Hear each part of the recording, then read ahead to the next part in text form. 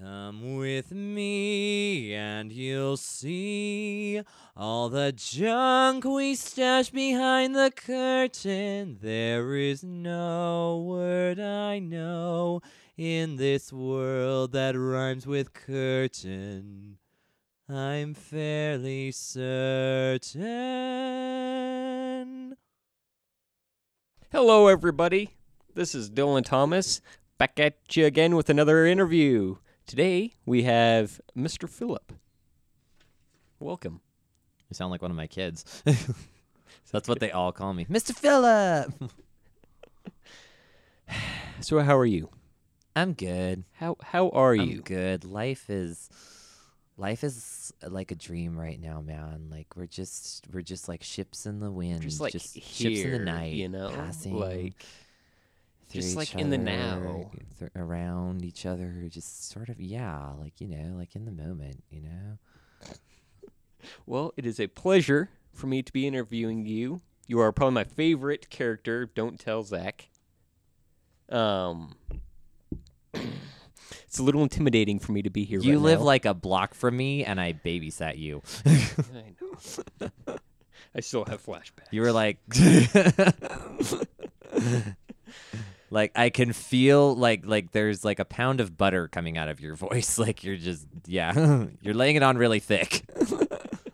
Please don't hurt me. All right, so first question. First question.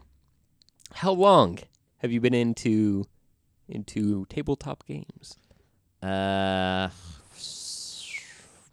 When did Clinton get elected? That was probably before I was born. Yeah, I think around then. I don't know. Really long time. It was really interesting to me. There was a boy in my ward who babysat me when I was like 6 or 7 and was telling me about it, but I wasn't quite old enough to play it yet. But it like stuck with me. How fun it was to kind of make up your own adventure, make up your own character, and play with friends. The hard part, at least at the time, was finding a group to play with or finding a consistent group to play with. Because there's like there were like a handful of people at any given time that kind of even sort of knew about it. And even then they were kind of going blind because we didn't have books, we didn't have source material. And this was kind of before the internet, so that wasn't a thing either. So you can just Google it. No, we and couldn't just download Google PDFs. like constant the like how we constantly do on the show. Like, oh geez, how does sneak attack work again? We can just Google that now. Whereas you had to look it up in the book when I was first getting into this. And then I moved around a lot, so we started moving around when I was in high school, so it got even harder to find a group. Because it wasn't something that people talked about super openly at my high school, I guess. Or maybe I just wasn't talking to the right people. It's kind of like a secret club. Like You you gotta need be in the know. yeah, you got to know like the signals. Like, so you tabletop. Flash However the they dice. say it. Flash a 20-cent Yeah. dice. You flash like you make a D with your fingers. So has it always been Pathfinder? No, I started Dungeons and Dragons first because Pathfinder wasn't out yet. But once I converted to Pathfinder, it was actually it was either Zach, our friend Big Zach, who is not on the show anymore, but some of you might remember. It was either him or another friend of ours that introduced us to Pathfinder, and since trying that, I've loved Pathfinder just a bit more. I just feel like Pathfinder has a lot more toys to play with than D&D does. Like, I was trying to explain it to a friend who plays 5th edition D&D. I said, I like Pathfinder better because when you play D&D, say you want to make a wizard. You can just be a wizard. There really aren't that many flavors of wizard in D&D. That's it. But if you do Pathfinder, you can be like, well, I'm a wizard who specializes in metal magic, or I specialize in animals, or I'm not really good with wizards, but that's kind of the idea. There's a lot more flavor you can play with and customize how you can customize your characters. I think that was a big thing for me because Pathfinder was the first one that I got into, and it was very overwhelming, especially where Spencer has the Hero Lab, and it had like everything. So I was just lost for the longest time. Yeah, it's super overwhelming when you first get in, Yes. especially if you've got like a veteran play. Guys, if you're listening and you are thinking of introducing your friend to Pathfinder, my advice is just go with the core races for now, unless you are like totally sure that there is a class that is just made for them. Like for me, that class was the witch. One of my the friend of Zach and mine showed me the witch class because he knew I was into witches, and that's kind of what started this whole mess. But other than that, but that was like tailored. He tailored that to me, and that was really smart. But if you're just trying to get their feet wet, just go with one of the core classes and make it like a really simple core class, like the paladin. The paladin's a really good starting class. I think that was my first character. Paladins are great. They're really great. And they're easy to play. You just act like a good guy. Yeah, like it's one of those like when you, especially if you get players that are super deep into role playing, and they struggle to find that reason that their character is with the party or that reason that they want to be part of the adventure. Paladins kind of have that built in because usually there is a bad guy doing bad things, and paladins have to stop that. That's just that's their whole shtick. You're very wise, Philip. Very wise. Thank you. How many books do you have? How many Pathfinder books do you have? This was easier when they were right next to us. Before I had my own bookshelf. Hang on. Carry the 3. Carry the 3. How much is a junk ton? That's just a little bit more than a bum ton. Well, I do know for a fact that all the hardcover source books from first edition, I have all of those. I have all the hardcover, like the first edition, and that was like a collection that's been built for like 10 years, I think. Gosh, has it been that long? Because I started with the core rule book, and then like as new ones came out, I would, if I had some extra money, I'd be like, I'll get that one this time. And eventually, I got every single one, and now they're out of print. So. Well, they're not out of print, but they're selling on Amazon for exorbitant prices. Too much. From people who have no soul.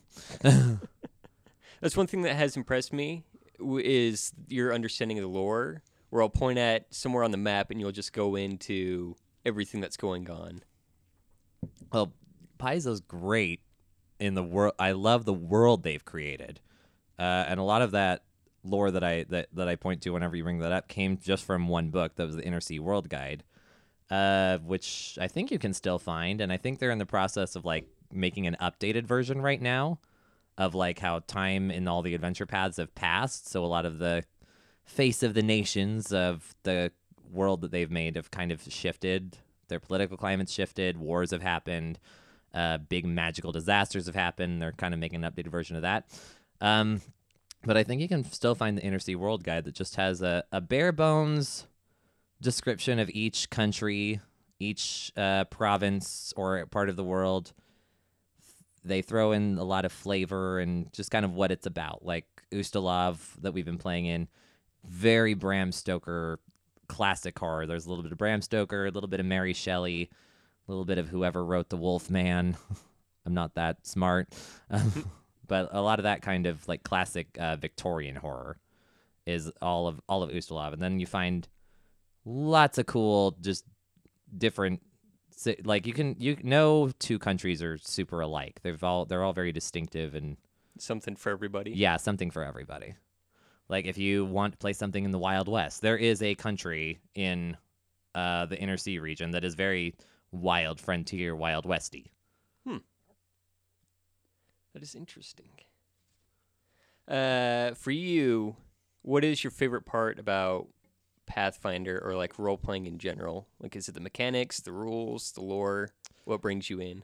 I used to be super wary of the rules, like the really crunchy rules. They just I felt a little constricted because I love the role playing and I love the creative parts, like coming up with a story. But something that I've loved about Paizo is they are very good at just making things very broad and general, like so that no two characters are alike, even if they are the same race and the same class. They like the more I learn about the rules, the more interested I become, and the more I can. Sometimes I can create an entire character, an entire story just around one mechanic, just because they're really cool, guys. They're really cool, you guys. I've kind of gravitated more toward learning more about the mechanics and just being fascinated by it. But at the heart of it, I still love the role playing and the storytelling. And when I got to go to PaizoCon, there was a lot of discussion of like how much do you follow the rules to keep it fun for everybody, and how much is just kind of it's arbitrary and you want to let it go. I was just floored by how many of the creators at Paizo, who are all awesome people, would just tell you, like, guys, we just make this stuff up. So if something's not working for you, go ahead and cut that or go ahead and adjust that. It's not the Bible. It's not like a commandment that you have to do it this way. Just we give you the ingredients, we give you the tools, but you go ahead and make the stew. And they're awesome people. That's some good advice. Let it be more of a guidelines than... Yeah. Interesting. Big question. Team Faven or Team Cyrus? Oh, I knew you were gonna ask me that. That is tough because both accents have been wildly just bordering just right on the border of offensive where it's still funny. I want to say I don't know. I want to say I want to say Cyrus just because I feel like we got a bit of a cliffhanger with him. There was so much to explore that I was still super invested in, so I'm still kind of holding on to that hope that maybe we'll get some answers as far as what that all was about. But who knows? Maybe Faven will tie into that somehow because Tyler likes to connect his people, his characters. So you're bringing up accents. So Careful. bring me through the process of getting into Min. Min? How do you get into that mindset? Min, a lot of him kind of comes off of I don't know. I just play him like whenever I'm ready to play Min, I just get the really high voice and just think. Min and I both have this thing where we say things that make perfect sense to us, but then like everybody else has no idea what I'm talking about and needs more context. So if I were to talk to somebody in real life and this situation came up, I'll give them the context. I'll give them the story. I like telling the story. Min does none of that. So I'll be like, I'll just say the most confusing thing that I can and just leave it there. Interesting. So in a way, he's like you, but just missing a piece. Yeah, less tact, less social skills than I have, less developed social skills that I have. I see. Interesting. All right, lightning round. Ready? Go. Don't think about it too much. Okay, ready? First thing comes to mind. Favorite color? Red. Favorite pizza? Pepperoni. Favorite anime? Dang it. I know you told me not to think about it, but I had an answer for this.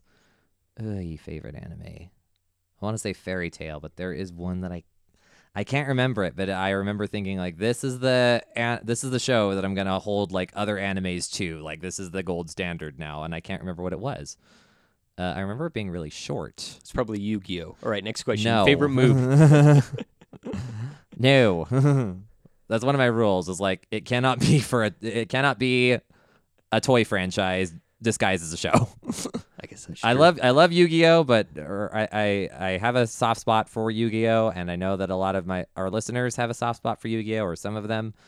I know Zach does. So, but I would not call it my favorite by a long shot. All right, we'll come back to that. Favorite movie? Stop doing this to me. I don't think it's harder. You know, this is going to sound weird, but Oh, no, I do know. Kubo and the Two Strings. Why is that? For one, it's gorgeous. Like, I've really grown to appreciate stop motion animation and, like, puppetry in general. just because of when it's well done, you can see like just the love and the passion of the people that created it. It's all on the screen. Like watch Kubo and the Two Strings, and you can feel like just how lovingly rendered the characters were, how the set was put together, and like just how much like this was a movie that was made by people who love what they do and they're dedicated to telling. And it's also just a really great story. It's got a really cool classic fairy tale theme, but it's just different enough to be like unique that you're not going to forget it. Mm-hmm. Have you figured out your favorite anime yet? No. All right, next question. So, Oh yes, I did. I don't know if anyone's heard of this one because it's not super popular yet, but the people that have seen it all really really love it. So hopefully it gets more of a movement. It's called the English titles to The Heroic Legend of Arslan. oh yeah, Yeah, I've that never one. heard of that. Yeah, it's a kind of semi-historical fiction Persia. It's low fantasy. It's low fantasy. Like they modeled everything after Persia. They call the kingdom Persia or some variation of Persia, but it's all very very very loosely based. But it's low fantasy, historical epic warfare. It's really fun. Interesting. All right, more about the man behind the character. What do you do when you're not role playing? What's your job? I am a paraeducator at a preschool right here in town. I've been there for about 4 or 5 years now, and I love it. If it were up to me, I would stay at that job forever, but sadly it doesn't pay the bills, so I'm going to have to do I've been working towards my teaching degree so that I can have a classroom of my own one day, which is exactly like what I'm doing, just like all the unpleasant stuff as well, like the meetings and the paperwork and all that junk. So that's that. I'm looking forward to that. How did you get into that? When I was on my mission, I found out that I really love teaching kids and working with kids. I just have a lot of fun with that. And when I got home, my mom had already been working as a para with another preschool teacher, a really amazing lady named Nita Smith, Miss Nita, to all of her kids. And she said, you're thinking of teaching, you're thinking of working with kids. Why don't you come volunteer at the preschool with me for a little bit, see how you like it? So I volunteered there. I loved it. I spent like every day off that I could there while I was working at Wendy's until an opening opened up with Miss Karen Munns, the teacher that I work for now, who interviewed me along with the principal, hired me the next day, and I've worked there ever since. I've loved it every single day I've been there. It's the best job in the world for me. That's really cool. I think it takes like a special kind of patience to be able to work with kids. So I tip my hat to you. Yeah, I hear that a lot, and what I'm learning is that is just a very nice way of saying crazy. You're crazy. Well, I didn't want to say that, but yeah. It's like, yeah, it's like it takes a really special kind of person to do that you're job. Really that kind of guy. Yeah. What you're aren't really you? saying is you're nuts. You're nuts. Well, okay, so outside of podcasting, outside of your job, what do you do? College does keep me pretty busy. I do play, believe it or not, I do play Pathfinder for fun when I'm not on the show. Not to say the show isn't fun, but like you'd think I wouldn't have energy to have another game, but I do. I actually GM another game on the weekends with our good buddy Big Zach and another friend of ours, Gage. We try to get together every weekend when our schedules allow, because we all have jobs and lives. So yeah, this whole adulting thing, it's not all it's cracked up to be, kids. It's enjoy your time. Do you have a preference on GMing or not GMing? Being a player is definitely a lot less pressure. I do like, one of my favorite things about the show is that I don't really have to do a lot of prep work. I just have to show up and be Min. I just have to come and play Min or whatever character I'm playing at the time, and that's all I have to worry about. GMing is fun. It's a lot of fun. I love being able to do a bunch of different voices and play a bunch of different characters and figure out how each character plays off of the player that I am interacting with. But it is a lot more work. Anyone playing Pathfinder or D&D, give your GM a hug because they do so much work for you, and it's all out of love. Nobody's getting paid for this. I don't think venture captains get paid, but if they do, they don't. My GM Spencer is shaking his head at me now that they do not. So yeah, it's all done out of love of the game and love for you guys and love for just being creative together. So GMs get my props. All right, so as far as GMing, do you like to do more of a homebrew or follow the books? I'm homebrewing right now. We've been doing this homebrew campaign for a really long time. I'm not sure I'd ever do it again because first of all, I love the modules and the adventure paths that they come up with. There's so much content in there. You could play forever and ever and ever and still barely put a dent in it. And like I said, I love the world that Paizo's created. Even my homebrew world, I've kind of taken a lot of existing lore and played around with that. And kind of subsumed it into the world that we've made. It's been a lot of fun, especially the gods. I really like the gods in this world for some reason. Mm-hmm. So what is something that you do as a GM that might set you apart from others? I've been told the thing that I do the most of, or the one that I clearly seem to enjoy the best, is NPCs. I love playing different NPCs and making up different NPCs. It's very rare that I will just or that my players will just meet somebody and they're like, so what's this guy's name? And I'm like, crap, Bob. I don't know. He was just supposed to tell you the Dragon's Lair is this way. They tend to take on lives of their own, and I devote way more time to them than I probably should because the random NPC that is just supposed to tell them, hey, the Dragon's Lair is here and this is how you get there, also has a family that he's struggling to support and a kid that's going to wizard school that he's trying to save up funds for because tuition at wizarding school is expensive, and his wife is thinking about is a devoted mother and wife, but is also kind of regretting not marrying the noble down the street and just wondering what could have been. That kind of thing. So how much of that's in your head and how much of it's just, oh, yeah, go that way? What? So how much... This is all... You know that none of this is real, right, Dylan? This is all in our head. I know that. I was just trying to... It's all made up. With no context. Min is not real. I'm not Min. I just play not? Min on TV. Wait. Who are you I people? just play Min on the radio. What advice do you have for new GMs? Really, really listen to your players. And see what kind of adventure they want to go on.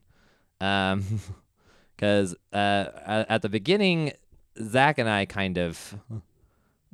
I did kind of clash a little bit because I was trying to do more like a political thriller or more of an intrigue adventure because that's stuff that I'm interested in. He wanted more action. He loves the action. He loves epic sword fights and crazy magical explosions and all that good stuff. And we kind of, in order to meet those needs, I kind of had to do a little bit of both. I was probably a little more resistant than I should have been because the players are there to have fun as well. We're supposed to create experiences that they're gonna remember and enjoy. And if they're dreading coming to the game, then you're doing something wrong. Mm-hmm. What's the point? Yeah, if you're not, make sure you're all having fun. That's really it. Make sure you're all having fun. Everybody's got different play styles. Everybody's got different goals when they make a character, when they take part in a story. Some of those are going to pan out. Some of them are not because the dice are a cruel mistress. Some of them are not. But as long as you're having fun, then everybody's having fun. Then it's going okay, and you can keep going forward from there. All right, a couple more questions for you, Mr. Phillip. Okay. How did you come up with Min? That's a fun story. Spencer might remember when we started doing the show. Originally, I wasn't going to play Min. I had a totally different character concept I think he was going to be a skinwalker. Um, they're kind of like not they're werewolves, but not really. And they're a really cool player race. And then he started talking about more of like what the goals of the show were, because we were doing a horror show, which is why I thought werewolf or skinwalker at first, but it was also going to be geared towards like being family friendly, so that parents and their kids can listen to it and get introduced to Pathfinder that way. So I thought, well, that's not going to be very fun for kids. The character I had in mind wasn't going to be very fun for kids to listen to, I thought. And then I remembered a time that Big Zach in the past had tried to GM Rise of the Rune Lords for me and another friend, and I had actually created Min in that adventure, pretty much the same as he was here. Time Witch wants to go back in time, save his family, wears boys and girl clothes at the same time, is crazy. And we came and we played for one session. Unfortunately, the other friend that we played with moved, and we just never got to get back together for it. So Min was kind of in the cupboard for a little while, and I never got a chance to play him. And when Spencer was explaining to me how we wanted this to be a family-friendly show, I thought, oh, Min would be kind of fun to play for kids because he's a little out there and eccentric and also has a very young mentality that I try to kind of tailor to kids that I've worked with or students that I know or things that I know the students would find funny. I know sometimes my own like more macabre sense of humor takes over, but overall I try to keep Min like a character for that, like everybody can listen to Min, I hope, and enjoy, but I kind of try to keep him a character for the kids. So he was really fun it's been fun to bring him back and get to explore him a little bit more because I only had that one session to go off of. All right, final question. What are you looking forward to in the podcast? No spoilers. I'm really just looking forward to what the adventure does next, because every book seems to have like its own horror theme. The first book was all about ghosts and in the haunted prison. The second book was like very Frankenstein, Mary Shelley with all the constructs we were fighting. This book has been about the werewolves. I'm looking forward to what classic horror movie monster we fight next. I'm leaning towards vampires. I'm pretty sure vampires are coming because Ustalov's full of them, and like they're the really from at least from what I've read, they're the really cool like Dracula type vampires, like the really mysterious gentlemen and countesses. I'm really excited for that part, and whatever comes after that. Well, we shall see. It has been a pleasure interviewing you, Mr. Phillip. Oh, stop. I look forward to what's coming up next. Thank you everyone for listening, and tune in for the next interview with me, Dylan, your host. Come with me and you'll see all the junk we stash behind the curtain. There is no word I know in this world that rhymes with curtain. I'm fairly certain.